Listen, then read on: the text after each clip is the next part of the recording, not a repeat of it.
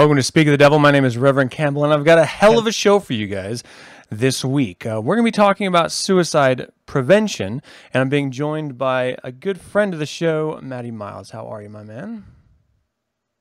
Dude, now looking at how fast my internet is, like we literally just spoke about, man. I was doing all right, but we're getting downhill quickly. I look like a chessboard. It's all good.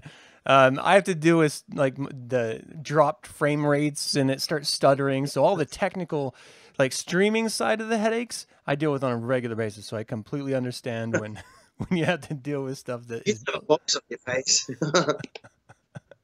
I can put one there.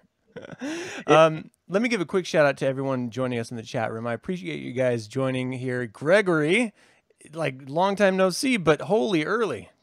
Thanks for joining us. Stormy, how are you, my dear? Valerius, so great to see you. Sean, thanks for joining us, man. Nadine, thank you. Benjamin, Elijah, my man. It's been a little bit, it feels like. Christopher, good to see you. All right, so we're going to be talking about suicide prevention. I've already done an entire show on depression, and though they are related, sometimes suicide happens without any signs of depression or references historically to depression. And so we're going to get into it. We're going to get into every aspect of it. And this is a little close to home because it's stuff that I deal with, and Maddie, it's stuff that you deal with too as well, right?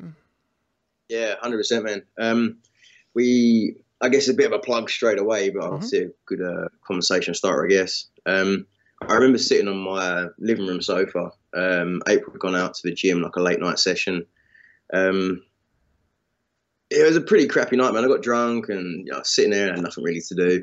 And about half an hour later, I had a message come through from a guy from Royal Marine Commandos. So I served 4 years in the UK, in the regular army, with the Princess Welsh Regiment, 2nd Battalion. I got this message come through, and one of the guys that we did a run with, a guy called Kevin, he did a charity event with us called 50/50. So it's 50 miles, £50 worth of kit over a day. So we run from Brighton Pier, so south of the UK, right along the coastline.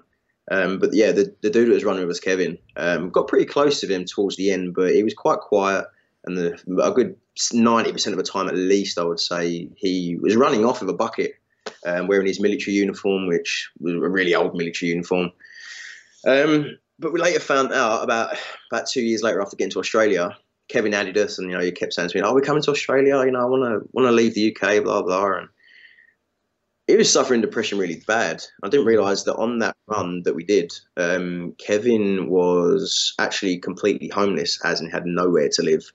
And the money that we were collecting on that 50/50, where he was running around with a bucket collecting money, he was actually collecting it for himself. The charity were like, anything you collect is going to you, dude. Just to get him a room, somewhere to sleep, somewhere to eat, just real basic amenities, man, really. Right.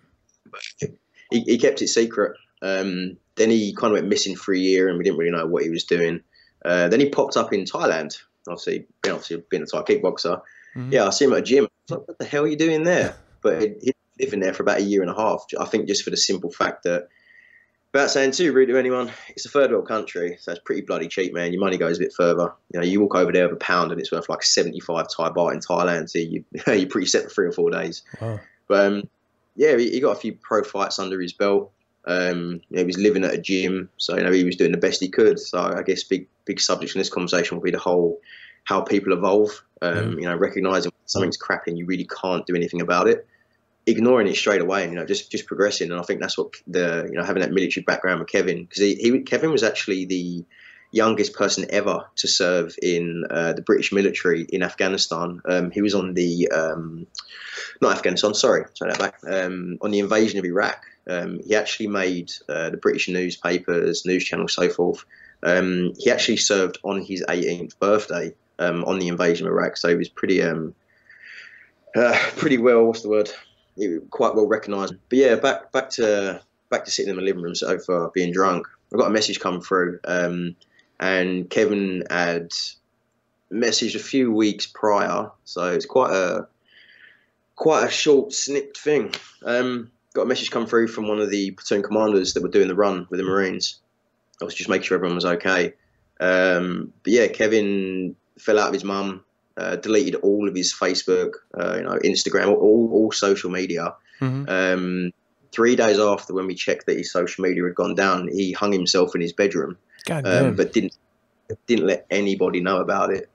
So I guess that straight away, the nail on the head is the people. From my experience with the old Brothers Ozpage situation, the creation of that come around is that people that want to do this kind of thing that I've come across personally, and there's 150 different ways that people go about it and try to and don't succeed and so forth. But the way that Kevin had done it, he didn't want anybody to feel any pain or know anything about what he'd done, and he tried to hide it, which for him, a big high five to him. But yeah, hung himself in his bedroom. So I found out about it, and I put a post on a really large Facebook male group, which obviously I won't say names for obvious reasons. I put a post up and was saying, like, guys, you feeling crappy? I put a picture of Kevin up and see if anyone feels crappy. This just happened. Please get in contact with people. And everyone has a moral compass, dude. My moral compass is, you look at it with suicide, man. Everybody's like, don't do it and don't do this, that, and the other. And it's like, if I don't want to live because things are that bad, I have that every right and choice to do that. It's quite a selfish thing. And I think the biggest problem with suicide is getting other people to either do what they're supposed to be doing as friends, and it's helping and supporting, or accepting the fact that they didn't do anything about this person they really care about when it gets to the worst position right at the end of what they've done. And then we're like, oh, they've died, and this has gone wrong, and what we could have done this, that. And it's like, woulda, shoulda, coulda. Most of them signs are pretty obvious to pick up. Really, you say you're a friend of somebody, when they're off. If you're not, well, then it's.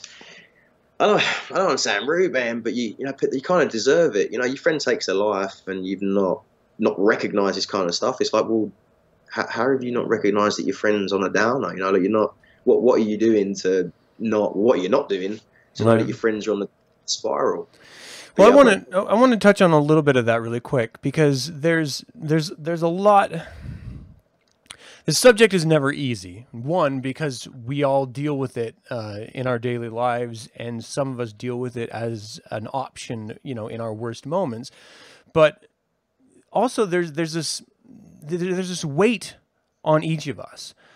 So whether you're a survivor of suicide, where you had a friend commit suicide, and then there's the guilt and the shame of, what should I have been doing? How could I have stopped this from happening?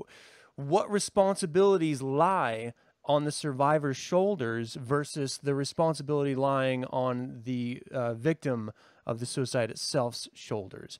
And you had already mentioned that if things are so bad, if you are in a place where you genuinely don't want out, and there's no way that you can see yourself on the other side of it, and the only option you have in your mind is suicide,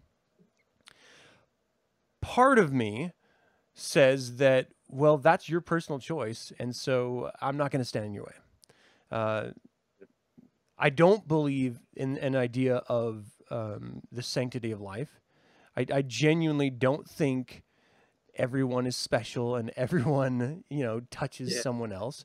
And then on the other side of that, if there is an awareness about you, if you are moving through life with intention and not just like a worker bee, then I feel like there's a different type of a spark, a different type of a responsibility on your shoulders as an individual. And so anytime you run across individuals that I would, like, for example, Satanists, who are supposed to celebrate life and achievement in life over all other things, celebrate themselves, then I do think that there is a different frame that we have to look at suicide through, and certainly through the frame of prevention, in my opinion, because, again, there are so few valuable human beings on this planet. To lose one that is of value, of significance, well, that is tragic, I think. And so, again, when my friend committed suicide, and I was sort of spiraling out of control as a young man, so much so that my parents, had a cop pick me up, a police officer pick me up and drive me to a mental health hospital. He was telling me on the ride over, look, no one cares that your friend committed suicide. I don't care. Your neighbors don't care. So your bad behavior, or the behavior that you're exhibiting to your family because of this, or to the greater world at large because of this loss, no one else understands it and no one else will ever care. So you need to take that on your shoulders, and you're going to have to deal with that like a man. And so however you want to frame that concept, I do think that there is a responsibility for those of us who survive, and for those of us who are thinking about suicide, to really give it consideration before we allow our emotional reaction to overtake any rational thought. And so, I don't know. What do you think the responsibilities are of a friend who had someone commit suicide, a friend of theirs? Like, it's not their fault, but certainly you can make yourself available. But if you're suffering from depression, or if you're just in that dark place, you don't want other people around. You don't want to burden other people. So what can you really do? Well, that's another reason why. Just again, I'll keep it brief. But the way that Brothers Oz page was created over here, yeah, and it's exactly what you said. Sometimes I mean, I don't know anybody that's psychic. I mean, you may, but I don't know. But me personally, I'll put it on a selfish level, and then on a responsible level, or a more responsibility level for other people. I wake up in the morning, 6:30, get to work about 8:30, start work 9 o'clock. Then I get back home, I'd probably say, bloody hell, by the time I've travelled home, about 7:30, 8 o'clock. So you think the whole day near enough. I'm not with April, just bearing in mind the whole marriage situation. So our time with us at the minute is real focused. I'm a pretty time poor person. So I just registered a company as well. We're importing a dog from Thailand, which is plastered all over Google, by the way. I'll send you a link after. But just in general, there's 24 hours in a day. And when I get home, I want to be completely selfish and spend my time, that's my time, with people I do want to be around. And, having 3 or 4 hours of, getting home, having something to eat, watching a movie, getting Netflix on, spending 24 hours trying to find something good to watch, because it's the same bloody stuff every day. But, you get to the last 2 hours of the night, you start getting tired, kiss cuddle, yeehaw cowboy, and you're going to sleep. So really, in my life, I have 4 hours. So I think the thing you have to take into consideration with other people is how much free time have they actually got to put that effort in. And I think that's where, the whole habits and algorithms and patterns and blah, blah, blah, with friends, another reason why things like Facebook, you can only have 5,000 friends on your Facebook. Why can't you have 1 million? You cannot physically have a relationship with 5,000 individual people. So in my mind, if I run Facebook, you'd have a limit of about 2,000, and even that would be like business and social purposes. It is impossible. I mean, you go through your Facebook and you see a close friends post every 3 days because it's filled up with all the other crap and pressure that gets put on else on social media. But I think my biggest thing, the reason why we built the Brothers Oz situation, was to apply a tactical pressure where people felt more comfy with talking about stuff and realizing that, again, it sounds really cheesy, but it's the situation of, you get unwell, or, you start feeling not too good about yourself with depression and so forth. I'm the only person, no one's listening. And it's always this, from what I experienced when I've tried to take my life back in the UK, there were people, and the more depression grabs hold of you, you start lying to yourself, and that's a big thing, man. You lie to yourself. Yeah. What do you say to that? But when it was only when I got to Australia and started picking myself up, I remember saying to myself in my mind, listening to music, I was like, I'm in Australia, and I recognised that I had depression, and I was really spiralling downhill. And I nearly didn't get to Australia, by the way. My nan and granddad gave us money to get over here to fix stuff up, because obviously nan knew found out what I tried to do, and they paid for me to get here. But because I was in such a nuclear state, I spent half of that money on alcohol, so I wasn't actually coming to Australia. Shit. So I had to re-save my money. And what made it worse is this is where a whole, recognising and the sacrifice before success situation. I remember working at a fuel, we call it a server or a service garage or a fuel station, whatever you want to call it. And my wages for the month was like £890. So in dollars, I don't know, $1,700. I literally, the day that I knew that I had my visa come through, I was drunk. And I was sat there at my desk and I was like, what the fuck is this? So I had pardon friend. I was like, what is this? Flying through the emails, and there was this, what is it called? It's like a government website thing over here where they review, applications for migrants and so forth. And I was drunk and I'm on the computer listening to crazy music. And I was like, oh, wow, email. So I opened it, gov.vic.au or whatever it was. Your visa's been granted. Oh, dude. Yeah, it was not a good time. I'm sitting there with half of the money to get to Australia, and I've just been told I can get out of the UK and get away from all these problems and dramas, and half of it went out in the piss. So yeah, it wasn't a good thing. But yeah, eventually got to Australia. I saved my money up, but dude, I spent my whole month's wages. I remember getting paid. I remember saying to my manager, I need to go down to shops to go and grab cigarettes or whatever it was at the time. And he's like, oh, you need to do some banking, and I was like, banking. So got my wages out of the bank machine. And I literally took my whole entire £890 back to work. I did the banking for the business, so forth. And I was like, right, dude, I need to tell you something. So I sat in his room with him. And I was like, dude, I really, really am not well. Long story short, like I've recognised that this has happened. And he's like, well, what are you doing? I said, look, I need to leave. Like I can't stay here. I've set something up which is really going to progress me in life. And he's like, what are you doing? I said, well, I actually need your help right now. And he's like, you're leaving now? I said, well, not now, potentially 2 weeks. And he's like, okay, yeah, we had a conversation, got a bit teary, but he goes, what do I need to do for you? I said, here is my whole month's wages in cash. And I gave it back to him. I said, dude, I need you to buy me a plane ticket. I didn't know what to do at the time. I had no internet on my phone. All the money I had, I was getting drunk, so I had no credit on my phone. There was no Wi-Fi. So he literally called up to plug Etihad. Yeah, called up to Etihad. Bought a plane ticket online. 24 hours later, the plane ticket come through verified. 2 weeks later, got to Australia, and not dead. So it's just the whole.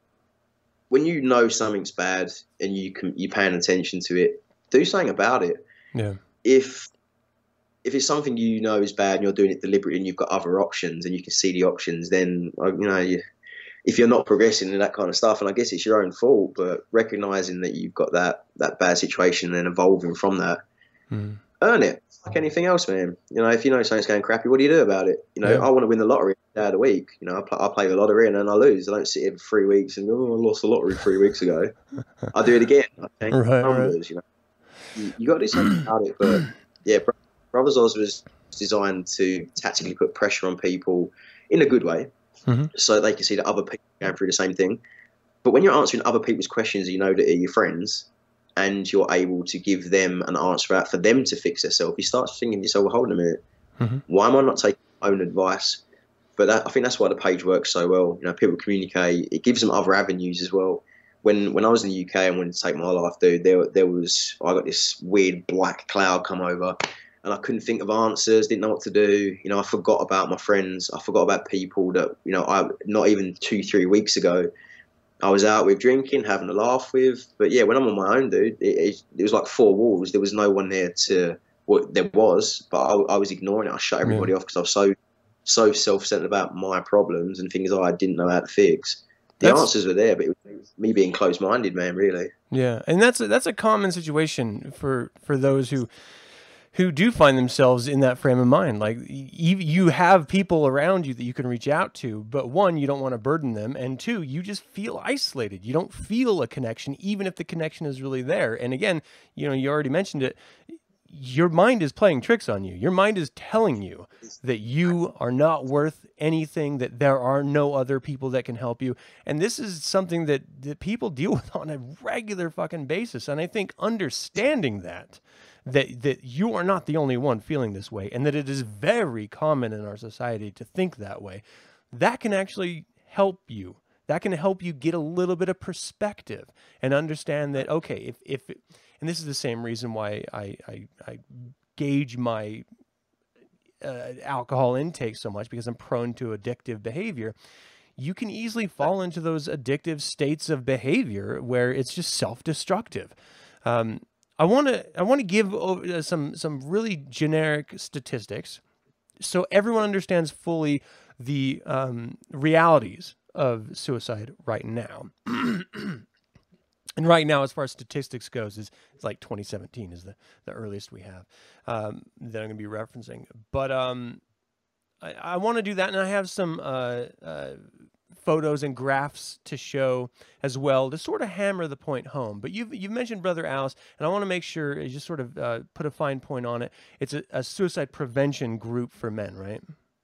Yeah, correct. So it's predominantly created for Kevin when I was sat on the chair drunk. I put a message up another social media page, and they deleted it. It wasn't accepted. They didn't let the post go up. But any ladies on there, sorry. But this other group, they got rid of my page, and then not even 5 minutes later, a dude put a post up. You know, I'm selling a car. Here's a picture of some boobs to grab some attention. But the boobs car sale was more important than, guys, my friend just died. Like, is anyone else feeling crappy? Like, let's talk about it. Instead of, you know, a car and a set of boobs is more important. And that's when I sat there and I was like, you know what? This is the problem, that you when you try to help somebody, and then other people who don't have to, they don't want to help. They don't, you know, not so much the case they don't want to. They might get in my position, for argument's sake, where I had to find a way because I knew that I only had 3 or 4 hours in the day, which is my time, to be able to pass that on to someone else and help. I just didn't have that time to do it. So this page, man, that we built, there is 6.7 thousand blokes in there that have this live update, live feed, you know, videos, promotions, days out, meets and greets, can post whatever they want. But the way we built the group is that no one from the outside can see in unless you're invited or you're a friend of a friend. Yeah. Then there's some friends helping people that are in the group having a bad time, but they're all in the local area. So now there's people that don't know each other. They're like, oh, wait, you're 10 minutes away. Let's go for a beer. Come down the beach. Come talk to me. So you're introducing strangers who've got no idea who they are, but because of something as small as one of these, all of this, which is not a good thing sometimes, is now literally saving people's lives. Yeah. You use tools around you. Necessary evil, I guess you can call them. I think they're great. I think it's great that you put together the group, and I think it's fantastic that so many individuals are willing to be a part of it in order to help stop them from doing what, you know, ends everything, that causes so much torment for so many other people. And to be there for someone, I think is fantastic, especially when it's someone that you care about and it's a choice you're making. It's not just, you know, and here's the other side of this. Right before I get to the statistics here, let me reveal this. Again, I don't believe in the sanctity of life, but for those individuals, Satanists or not, who wish to be there for other people, I think that's fantastic. I think if it brings you a sense of satisfaction and happiness in some way to save another human being's life, well, fucking congratulations to you, because I think that's amazing, and I think that's a genuinely wonderful thing. I would never be able to deal with that because I'm having a hard time just dealing with my own head, let alone the complexity of trying to deal with someone else's. You know, I would always be afraid that I'm saying the wrong thing, or I start to spiral with them, or, you know, it can be. I guess that was a good thing about the page. Even something that was, you know, some people frown on it. You know, some people, I don't want to use the word extremist, if that makes sense, but even on that page, when we built the page, the way that we created it and the way we set the rules up, and just a basic communication, if you can communicate clearly and precisely, you just setting a standard so people know from the beginning, and people have always got the choice of, do I stay or do I go? Right. But with our page, so some people are probably going to frown and be like, how does this work? So we built a group where we've managed to get multiple, and I'm talking a lot of members that are in motorbike gangs, crews, whatever you want to call them. So you've got Hells Angels, Rebels, blimey, you can imagine where that goes. Yeah. We managed to get people from other gangs that forget they're in gangs and help people from other gangs because there's no topic related. You know, I went to there's a guy, or 2 guys actually, called Oz and Abs, heavy Muslim guys. Who know what I follow, know what I try to learn, which is obviously just scratching the surface still. They invite me to their mosque and turn up to the mosque. Met this guy called Hobblers, probably one of the most famous Australian spokesperson for Muslims. And when I met him, you know, he asked, you know, what I followed, blah, blah, blah, I explained. But before I started their meeting. I'm not sure really what you'd call it. It was like, before we start this, we've got another person in the room that's clearly non-Muslim. We just want to make sure that he feels really welcome. And if you got any questions, just ask someone around you. But these are the people that, you know, they're terrorists, they beat you up. And it's like, no, it's not. It's not that at all. It's people that misunderstand and interpret, assume wrong stuff. But our page is now full of multiple members from multiple bike groups that would never speak to each other outside of work, or, you know, whatever you want to call it, outside. And then there's Christians, Muslims, there's Jews, there's Satanists, all these people in this group that say, it's me making it hard for other people to get along because of my own individual direction. It's like, well, sometimes how about you forget about it? Sometimes there's things that are more important. You know, the thing I always see as well with religions, everybody's got the right answer. Everybody's God's right. Everyone knows the direction everyone should be following, which is love and progression and evolving and being a good person and doing the right thing and succeeding in life, you know, championing yourself. But then as soon as you come up against another human being who's built exactly the same way as you, because of your book, all that crap goes out the window. And it's like, well, why is your good way not working with my good way? So who's got the wrong way? Whose way is actually the bad way? So building that group and getting people to forget stuff on the side, like their personal stuff, and just being neutral. We built like a neutral ground, long story short. And that's why it works so well, I guess. I think that's great. I want to give a quick thank you to Impending Doom. It's great that you caught a live stream with us, man. Thank you so much for joining me, and thank you so much for that. I want to go to some statistics here if we can. And first and foremost, you know, I should have done this at the top, but I didn't. I usually define everything before we start talking about it, just so that everyone understands what we're talking about. So again, suicide is the act or instance of taking one's own life voluntarily and intentionally. So this is not accidental. This is not, oops, I fell on a kitchen knife. This is, you went in with the intention of killing yourself, and you did, for whatever reason. And there are many, many, many. Suicide is the 10th leading cause of death in the United States. I do not have global statistics for you guys today, so I apologize for everyone outside of the U.S. In the U.S., it is the second highest, second leading cause of death for minors. So, you know, individuals who are, I think it's like 18 and under considered minor, it's number 2 reason that they die. And that's a pretty big deal. In 2017, 47,173 Americans died by suicide, and there's an estimated 1,400,000 attempts. By ethnicity, you can see white man rules this one. I mean, more than anyone else. I don't know what black and Asian individuals are doing, but apparently they're doing something right, because they're not killing themselves as much as everyone else.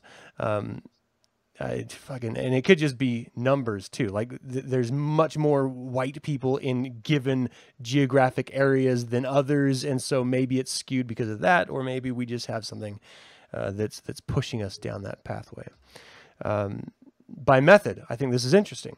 Over 50% of all suicides are by firearms. Of course, it is the most efficient way, it is the simplest way. If you are having a momentary lapse, the chance of botching the attempt is slim to none, and so it is clearly the best reason that individuals, for example, if all those people who killed themselves by firearm didn't have access to firearms, most of them wouldn't be dead.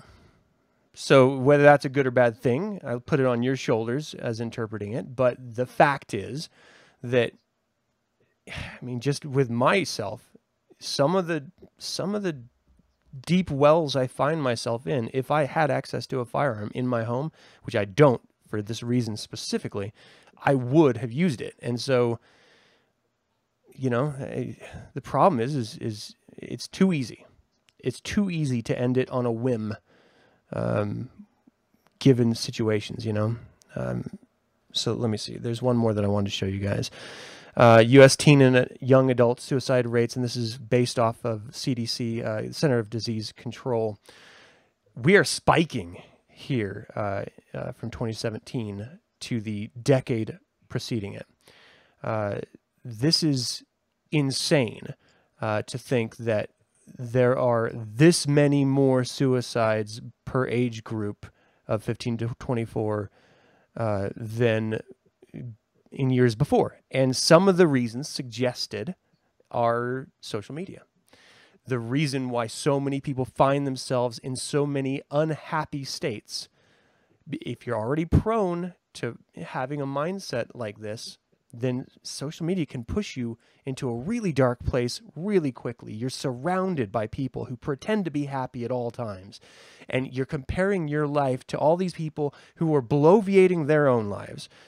And it's understandable. And then you have bullying, and you have a bunch of other reasons as well why people would start to feel terrible about themselves. But social media, in your particular case, Maddie, with Brother Zaus, can be a very, very good thing. In most cases, it is not. And it is one of the suspected reasons why suicide amongst youths is up so dramatically. And so, a couple more stats here. Age-adjusted suicide rate in 2017 was 14 per 100,000 people. Men die by suicide 3.5 times more often than women, and white males account for 69% of suicide deaths. The rate of suicide is highest in middle-aged white men in particular, and on average, there are 129 suicides per day. Firearms accounted again for over 50% of them. U.S. young adult suicide rates are the highest on ever record, as we just showed you, and the Journal of Pediatrics estimates that in 2018, close to 60,000 girls aged 10 to 18 tried to poison themselves. And in 2018, it was closer to 30,000 rather than 60,000.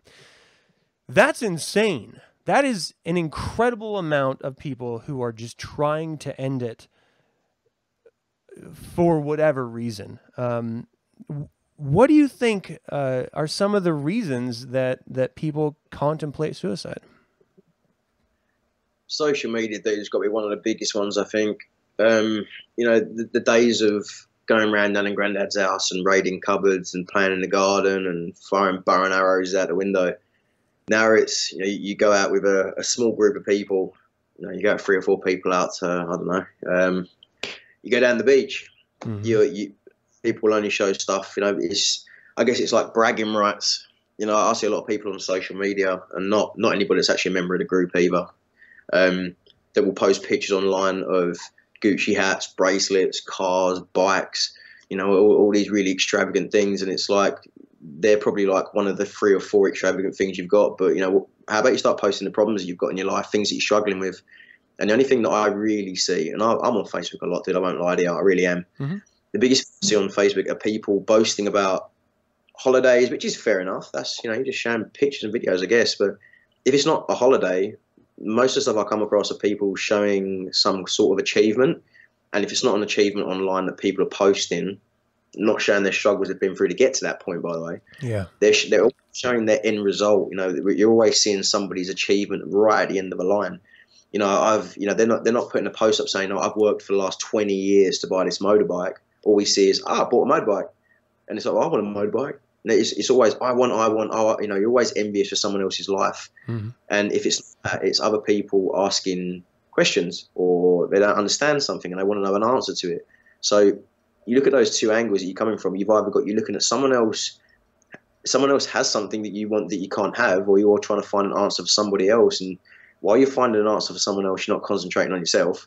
And secondly, you're looking at what other people have got. You're forgetting about working for yourself to get what you want, and you're focusing on other people's stuff. So you can't. Well, you can do it, but you think how many hours you've actually got in your day for you to be, to progress in life while you're not making money for someone else at work. Mm-hmm. It's a small amount of time, dude. It's a small amount of time. Yeah. It really is. Realistically, I've got 4 hours in a day when I finish work to make money outside of work and progress in life. And if I'm not doing that, I'm earning $200 a day selling mobile phones for someone else who's making millions of dollars. Mm-hmm. Yeah. So, is it realistic what you're looking at? The motorbike and the Ferrari and his big old chunky gold chain. the time you're spending at work, are you going to be ever about to afford that? And if you're not, you have to get it or evolve and find another way. If you can't, people start spiraling, man. Yeah, I want to.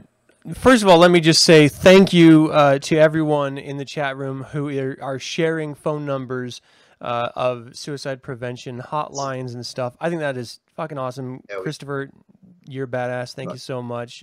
Dr. Naked Man Bulge. That fucking name. Thanks for sharing that text number. Again, if you are, again, the reality of things, I don't know you, like out there, whomever may be watching this.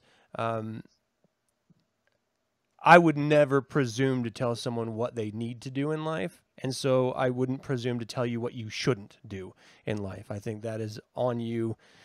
You should be an adult if you're watching this. And if you are, you should be able to figure things out by now. If not, there are places you can go for help.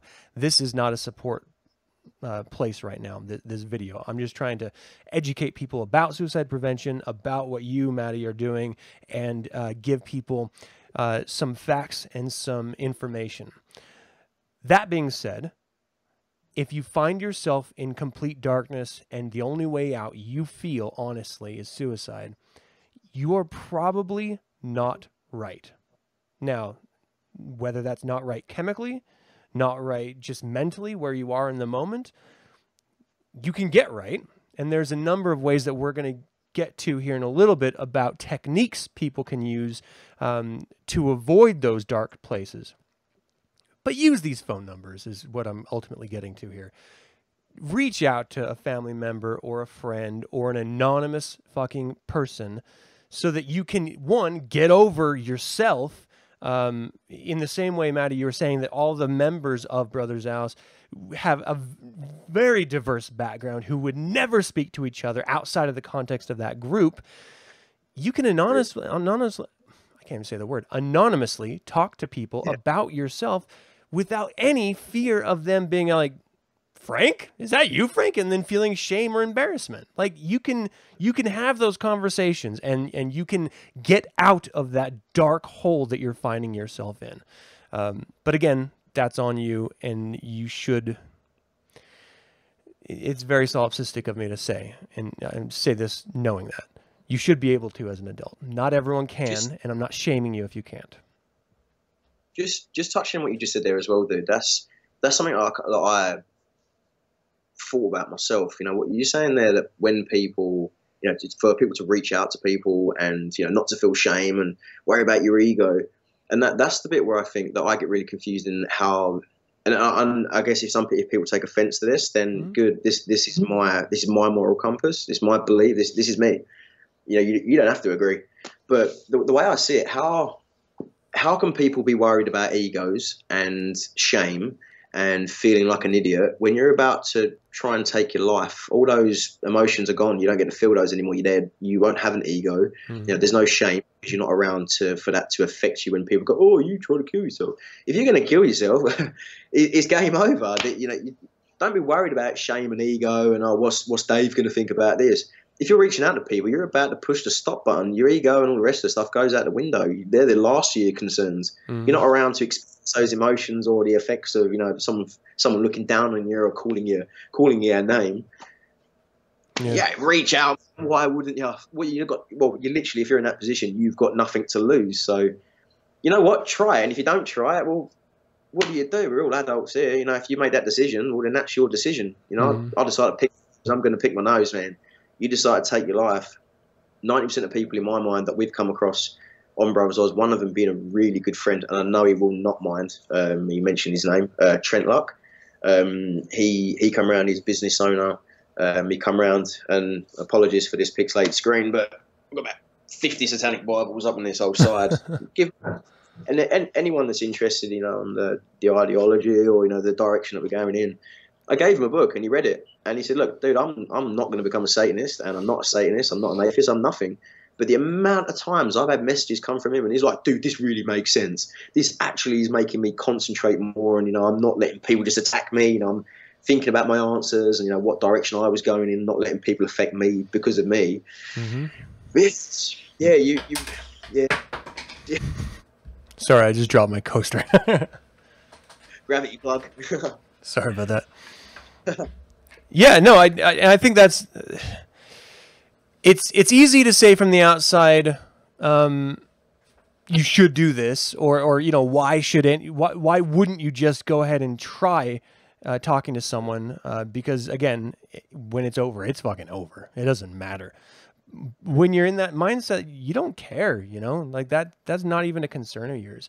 And that's why I think, to bring it around to what you just brought up, it's so important for Satanists to understand, because we don't have that excuse, in my opinion. We don't have the excuse of saying, it doesn't matter. I'm not even going to try to help myself. No. If you identify as a Satanist, if you've read the Satanic Bible, you understand the responsibility on your shoulders. This is the only life we've got. This is it. Yep. So if you hit the stop button, I mean, you just gave the only thing that you had in the chaos of this universe, the only thing you had away, gone. Yep. Everything that you can do until you get to the end to try to survive, to try to thrive in life, to fight until you stop, then that's what we have to do as Satanists. And yes, we're going to go through periods that are horrible, and we're not going to see any value. There's always a success around the corner if you just open yourself to the possibility of it. There's always the opportunity for successes and connection and experience, always. Sorry, is everyone getting the feed still? I'm not showing any more drop frame rates, so I hope they are. Are you having any problems on your end, Maddie? No, nothing here, dude. Just apart from looking like a chess ball. Okay, cool. Okay, so I want to talk about some other causes. Why people would commit suicide. It most often occurs. I'm sorry, I got distracted by the quote. It most often occurs when stressors and health issues converge to create an experience of hopelessness and despair. Depression is the most common condition associated with suicide, and it's often undiagnosed and untreated. Changing the way teens interact with each other and other digital spaces can help stave it off. Economic stresses and fallout from the 2018 recession are seen to be some reasons for people and suspected why so many people have been committing suicide recently. Economic stress, increased social isolation. And here's the irony of that. Social media is causing more isolation. And that's an insane thought. Children of this is one I did not expect to see. Children of opioid users appear to be more at risk for suicide. They see their parents spiraling out of control, becoming addicted to opioids and the behaviors that come with addiction, and they don't see a future for themselves. And if that's what I'm going to be, because that's my parents, then why should I live at all? And again, young people who live in the house with a gun will use it if they're contemplating suicide. So I'm smelling like a weird mechanical smell right now. And so I'm concerned that there's something wrong with my computer. Like it's dude. I don't know what's happening. Okay, so there's some warning signs that everyone needs to pay attention to. And of course, if you're speaking about wanting to kill yourself, chances are they're telling you the truth, that they've thought about wanting to kill themselves. So take it seriously. If it's someone you care about, take it very seriously and try to have the conversation. And parents, you need to have the conversation with your kids, especially in their young, informative youth years. I'm talking elementary to middle school to high school. You need to talk to them and be involved in their lives. Not hover over their lives or try to tell them what to do, but listen and pay attention to what they're doing. That's really important. And having a conversation about it does not make them more prone to commit suicide. It just makes them aware of it. And that is really important.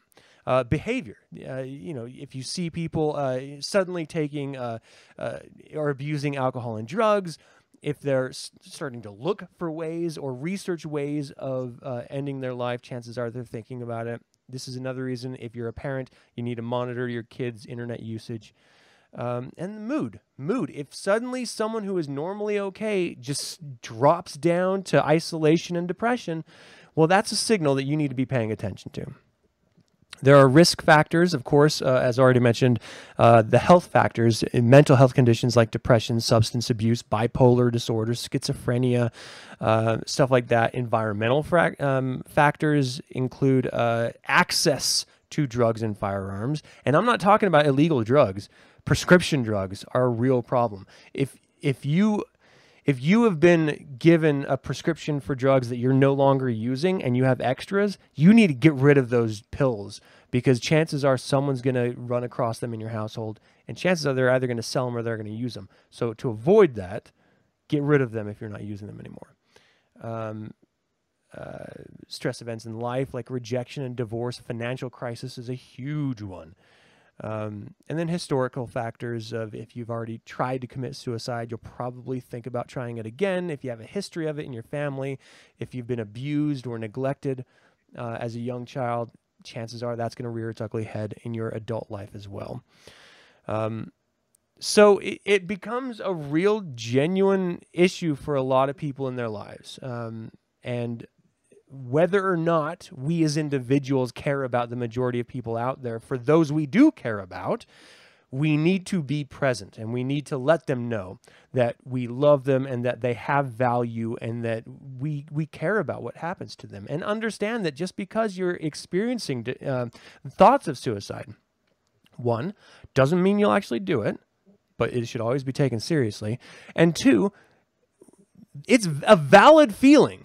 Like, they're experiencing something that is giving them a feeling of hopelessness, of not being able to see a potential future for themselves. You have to accept the reality of that thought, and whether or not you can relate to it, at least give them some sympathy. And if they want to hear, if they want to hear from you, or if they want to speak to you about it, be available for those you care about. And the idea of providing an opportunity of a future for someone that you love is invaluable. And if you can do that, how could that not be seen as godlike? We are our own gods. We take that responsibility onto ourselves. If we can be available in that same capacity for others, if you want to, why wouldn't you? You know. Right. Do you want to talk a little bit about some avoidance techniques? Did you know most of them? I think the keeping them more back to basics. Really, everybody, 99% of people now have got phones. Yeah. Everyone's got an email address. Everyone's got a Facebook account. It's pretty simple, really. I don't think there's not a secret way of. Oh shit! Go on. Yeah. We're trying number 2. Well, while you're fixing that, let me talk about some of these. Just let me know when you're back. Got ya. Right, so go ahead. What you were saying? I think like I said, man, just more. Oh, there you go. I really zoomed in now. Oh, check my face out. Sorry guys, you're gonna have to put up my face. Sorry. Just really basic. You've got. Everybody started posting phone numbers like in this conversation, and that's something that I've never understood. And I'm definitely not a doctor, so anything I'm saying, take it with a pinch of salt. Something that I really a massive pet hate, and again, this is for me. Mm-hmm. I always see these numbers pop up. There's always suicide prevention lines, and there's social media groups. There's somewhere you can send a letter. You can drop into this place, visit that place. My biggest rule on our page is we do not post. I don't post those numbers on that page. I don't allow those numbers to be posted. We try and get people to be around people that are friends and family and your next door neighbor and the guy down the road. Because in my, and this is for me personally, if I was feeling suicidal and I saw one of those numbers pop up, the first thing I would be doing is not calling that number. I'm going to be speaking to little old Betty that's paid to care and listen on the phone, tell me the problems and tell me to go to a doctor's. Well, I'm already unwell. I know that's where I go when I'm not well, to a doctor's, and I don't want to go there because I'm depressed. you don't want to be productive. That's why you're depressed, man. But the way our page works, it's talking to people that are as close as possible and having trust in people that, you say you love your friends and your family and, so forth. Well, don't take their opportunity away to try and help you. That's one of the most selfish things you can do. you know, take when Kevin died, to know that, you know, something I didn't add in that story as well. I was actually trying to help Kevin save money to get a visa to come over, to come over to Australia to Thai kickbox. The gym we're at, Hammers, they own a fight show. One of our good friends, he owns a fight show as well. So the sport that he loved and what he wanted to do, he could have done it and been, you know, been productive in it. But he took that away from me. He took that away from me. The having a bit more time, get his visa squared away, get him over it, you know, get him some fights squared away, getting him somewhere to live. He took it away. And that was the biggest thing that I think with suicide with people, you know, when somebody dies, the survivors, I think the biggest issue for the survivors isn't so much the fact that that individual took their life. They were going to do that anyway. That's their decision. It's done. I think it's more the case of guilt. It's guilt and it's touching it. Why couldn't I fix that? Why couldn't I? It's always I. Why couldn't I do this? Why couldn't I do that? And it's like you can do it. You just need to juggle your time better. So that's why when I saw that whole 4-hour situation, when I started diagnosing the time that I actually had, that's why I had to make that page. I thought, you know, 4 hours, another person's going to die, another friend's going to come to me saying they're struggling, and I'm realistically going to sit here as a man, as a human being, and I'm going to say, I don't have the time. I do not have the time to put my life on hold, because there's a lot of things I've got to do. You know, what I need to do is always better than what you've got to do, you know, and so forth. But to be able to put them on hold and be able to still progress with your life and not put yourself in a crappy situation to then start spiraling, and then to help somebody else with an issue that big, if you can find a way to do that in 4 hours, man, you need to message me. Yeah. I want to. Well, and then there's the responsibility that individuals have over their own actions. And so I want to give some examples of things that help me, and then some examples that may help other people. All right. So if you have any, just jump in here. But one thing I haven't done, maybe probably should, I've been told I should, is to seek mental health treatment from a professional. Just go to someone who's going to listen to you on a regular basis and talk. I don't do that. I think there's benefit in it. And so if that works for you, definitely seek it out. Exercise and diet. This is a big one that does help me a lot. I never want to work out. I don't enjoy working out until I start doing it. And then I get high. I get high from the dopamine rush that exercising gives you. And I feel better. I immediately, instantly feel better. The darkness that I had in me had subsided after I've worked out. And it's always worked. It is like the go-to thing for me. And diet, if you're not taking in poison, then your body will not be in a poisonous state. And that's very oversimplistic, and it may be seen as, you know, sort of new agey holistic bullshit. But the fact is we put a lot of preservatives and poison into our body, and that means that our body has to fight that, and it can't concentrate on stuff like your mental health. And exercise does definitely help it. Eating properly does definitely affect your mind. Interpersonal connections. If you have loved ones, like I have a family, my wife and my children, I connect with them, and that helps stave off those moments of darkness. I did a daily vlog a little while ago where I was just sort of explaining reasons why I don't off myself, and they're at the top of that list, like straight up. Professional fulfillment. If you set goals in life and you're working to achieve those goals, you're less likely to stop doing anything and kill yourself, to stop your life, because you have something that you're fighting for. And whether that's a promotion, whether that's starting your own business, whatever it is, as long as you have goals in life, then you're going to be that much better place when you find yourself in the darkness. Restricting access to weapons and drugs. Now that includes alcohol, that includes prescription drugs, and unless you need it for your mental health, or some other health reason.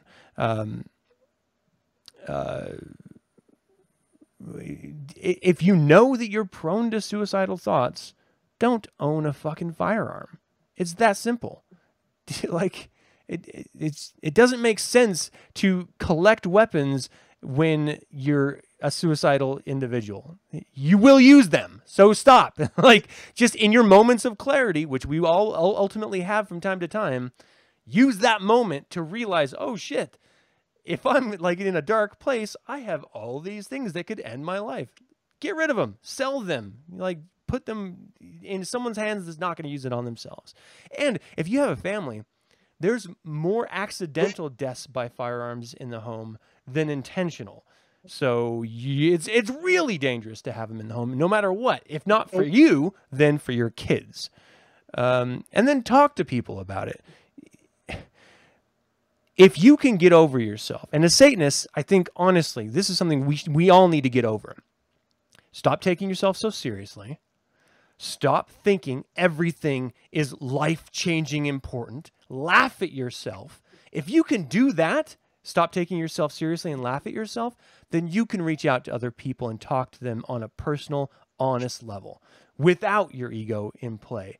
And just let them know where you are in your head. Let them know that you don't want to do it, but these are the things that you're talking about. And just getting it out, just talking to someone helps a lot, whether it's a therapist or a friend or, a family member. Find someone to talk to, because that does honestly help. And ultimately, I love drinking. I love recreational drugs that can be legal in different places. But understand that by using them, if you are prone to depression or prone to suicidal thoughts, they're not going to help. So you need to be responsible in what you consume, no matter what it is. So what do you think? Is there anything else we need to cover on this? Any other prevention techniques you can think of? I think with people even listening to what we're talking about now, I think I wouldn't be wrong in saying that talking about suicide and what it does to other people and that kind of stuff, I don't think that's really the issue. I think the problem that we have is that, with the military, you have a battle plan, right? If this is wrong, we'll do this. If that doesn't work, we're going to do this. If this goes wrong, we're bugging out. We're leaving. Yeah. The whole suicide situation, there is about 15 million things, because there are about 3 trillion people that have different brains and they all think in different directions. So there isn't one right answer. For me, calling these suicide prevention lines, I don't want to speak to someone that I don't know. I don't want to tell somebody that's sat on the phone who's paid to care. That's what my brain says. You're paid to care. You don't care. Then that's when I would refuse that help. But if my nan was alive still and she was sat in my living room and I told her again and I was sat next to her that I'd try to take my life and she said, don't do this and don't do that, I'd listen to her and I'd take it on the chin straight away and things would change. So I think it's the responsibility of, I can touch the subjects on everyone on the planet, but I really care more, I guess, and I'm being biased with myself and people that want to learn the same as us, Satanists in general. But I think it's the responsibility of individuals to have an action plan. So if something goes wrong, like now, I'm thinking, like with you, this big list of things that you can do and things that are going wrong. And it's like, well, when that depression hits real hard and your brain starts going, oh, fuck, I want to kill myself. Your brain is not thinking, right, well, we've got plan 1, plan 2, and plan 3. You need to have one thing in place that if this goes wrong and you're really feeling like shit, going for a list of things, trying to get the right direction and what you want to be doing to get out of that problem. It's like me, dude. Look at before we were setting this thing up there, and I was flapping around with a camera, and there's a square on, and I tripped over 6 wires, and the candle exploded, and it was all going wrong. And I was like, what do I do? So a minute ago, my camera just died, the battery went. I was like, oh. So plan B was, this battery runs out, I can't unplug it. Here's my spare battery just in case. Let me just pull the wire out. There we go, and we continue. Is evolving on the. But if you don't have that plan pre-set up, well, this camera dies. You guys don't get a look at my fat forehead anymore. If you don't have a plan for you set up, don't expect people to have a plan set up for you because they're worrying about themselves. And that sounds really rude, but this is an adult conversation. Yeah. There are not people sat at home with a list of papers saying, if Maddie doesn't feel well, what do we do to help him? Well, if they don't know, they can't help you to start with. Have a plan for yourself, and if you don't, well, battle plans. A, B, and C go wrong and you don't bug out on plan C, you're getting shot up. So the onus is on you. You wanna survive and carry on, or you don't. Yeah. I think that's fantastic. I've never thought about in terms of having, a series of plans in place for your, when you do find yourself. I think that's a great technique to employ. Zachary is asking, what about just showing people what really happens when someone commits suicide? he gets the impression that most only think about stopping the pain. Yeah, and it's weird because when you're in that mindset, you don't care. You think you think the world around you is going to be better without you. And so showing that loss and the pain of the survivors of suicide, for someone in that mindset, I'm not sure would be the best way of preventing them, because they're not in their rational mind. But it couldn't hurt. And it may be the one thing that works for that one individual. Like you said, we have tons of different people with tons of different chemical minds, and we all think in different ways. So whatever you think will work, why not try it if it's someone that you care about, if it's someone that you love?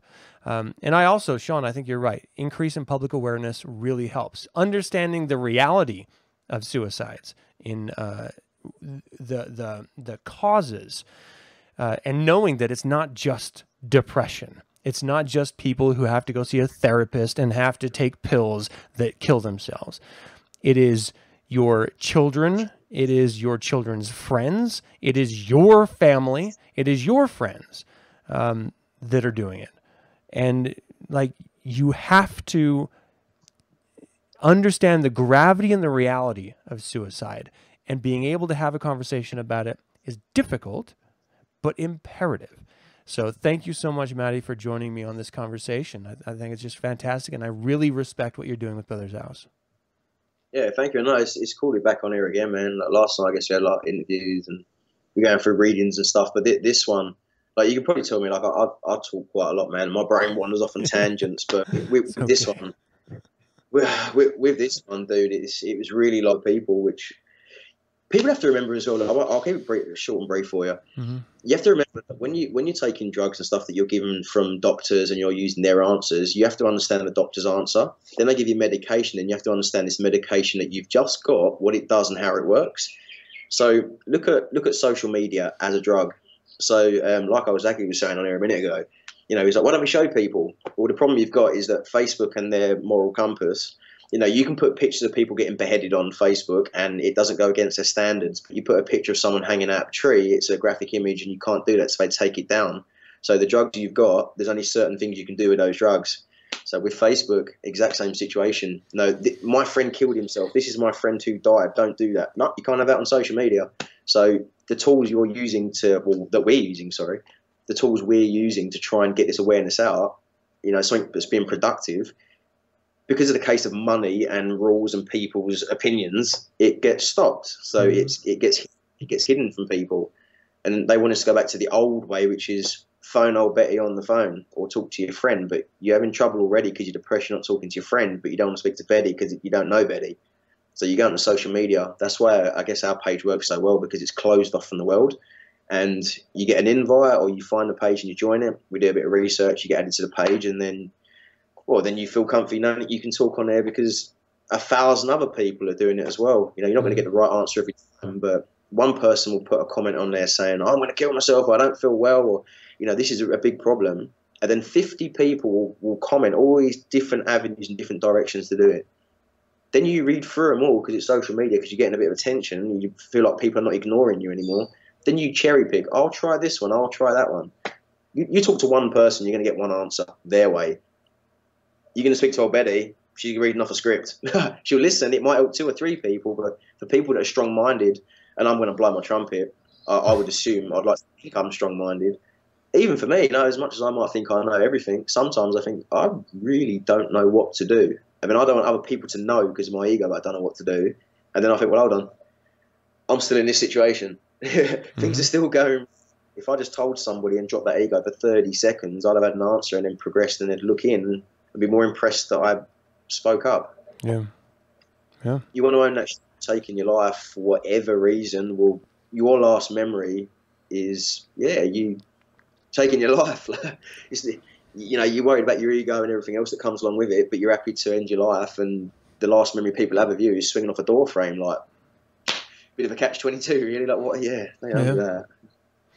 Well, I think that is probably as good of a position to end the conversation as any. Again, I really do appreciate you bringing this topic up to me for an idea for the show, and then joining me on the show to talk about it. I think it's fantastic.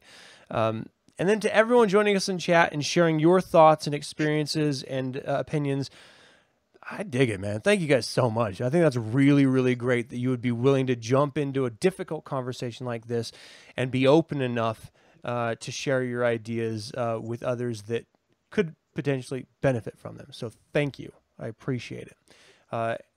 But that's going to do it for us for this conversation. Again, there are many avenues. I implore you to explore them if you need them.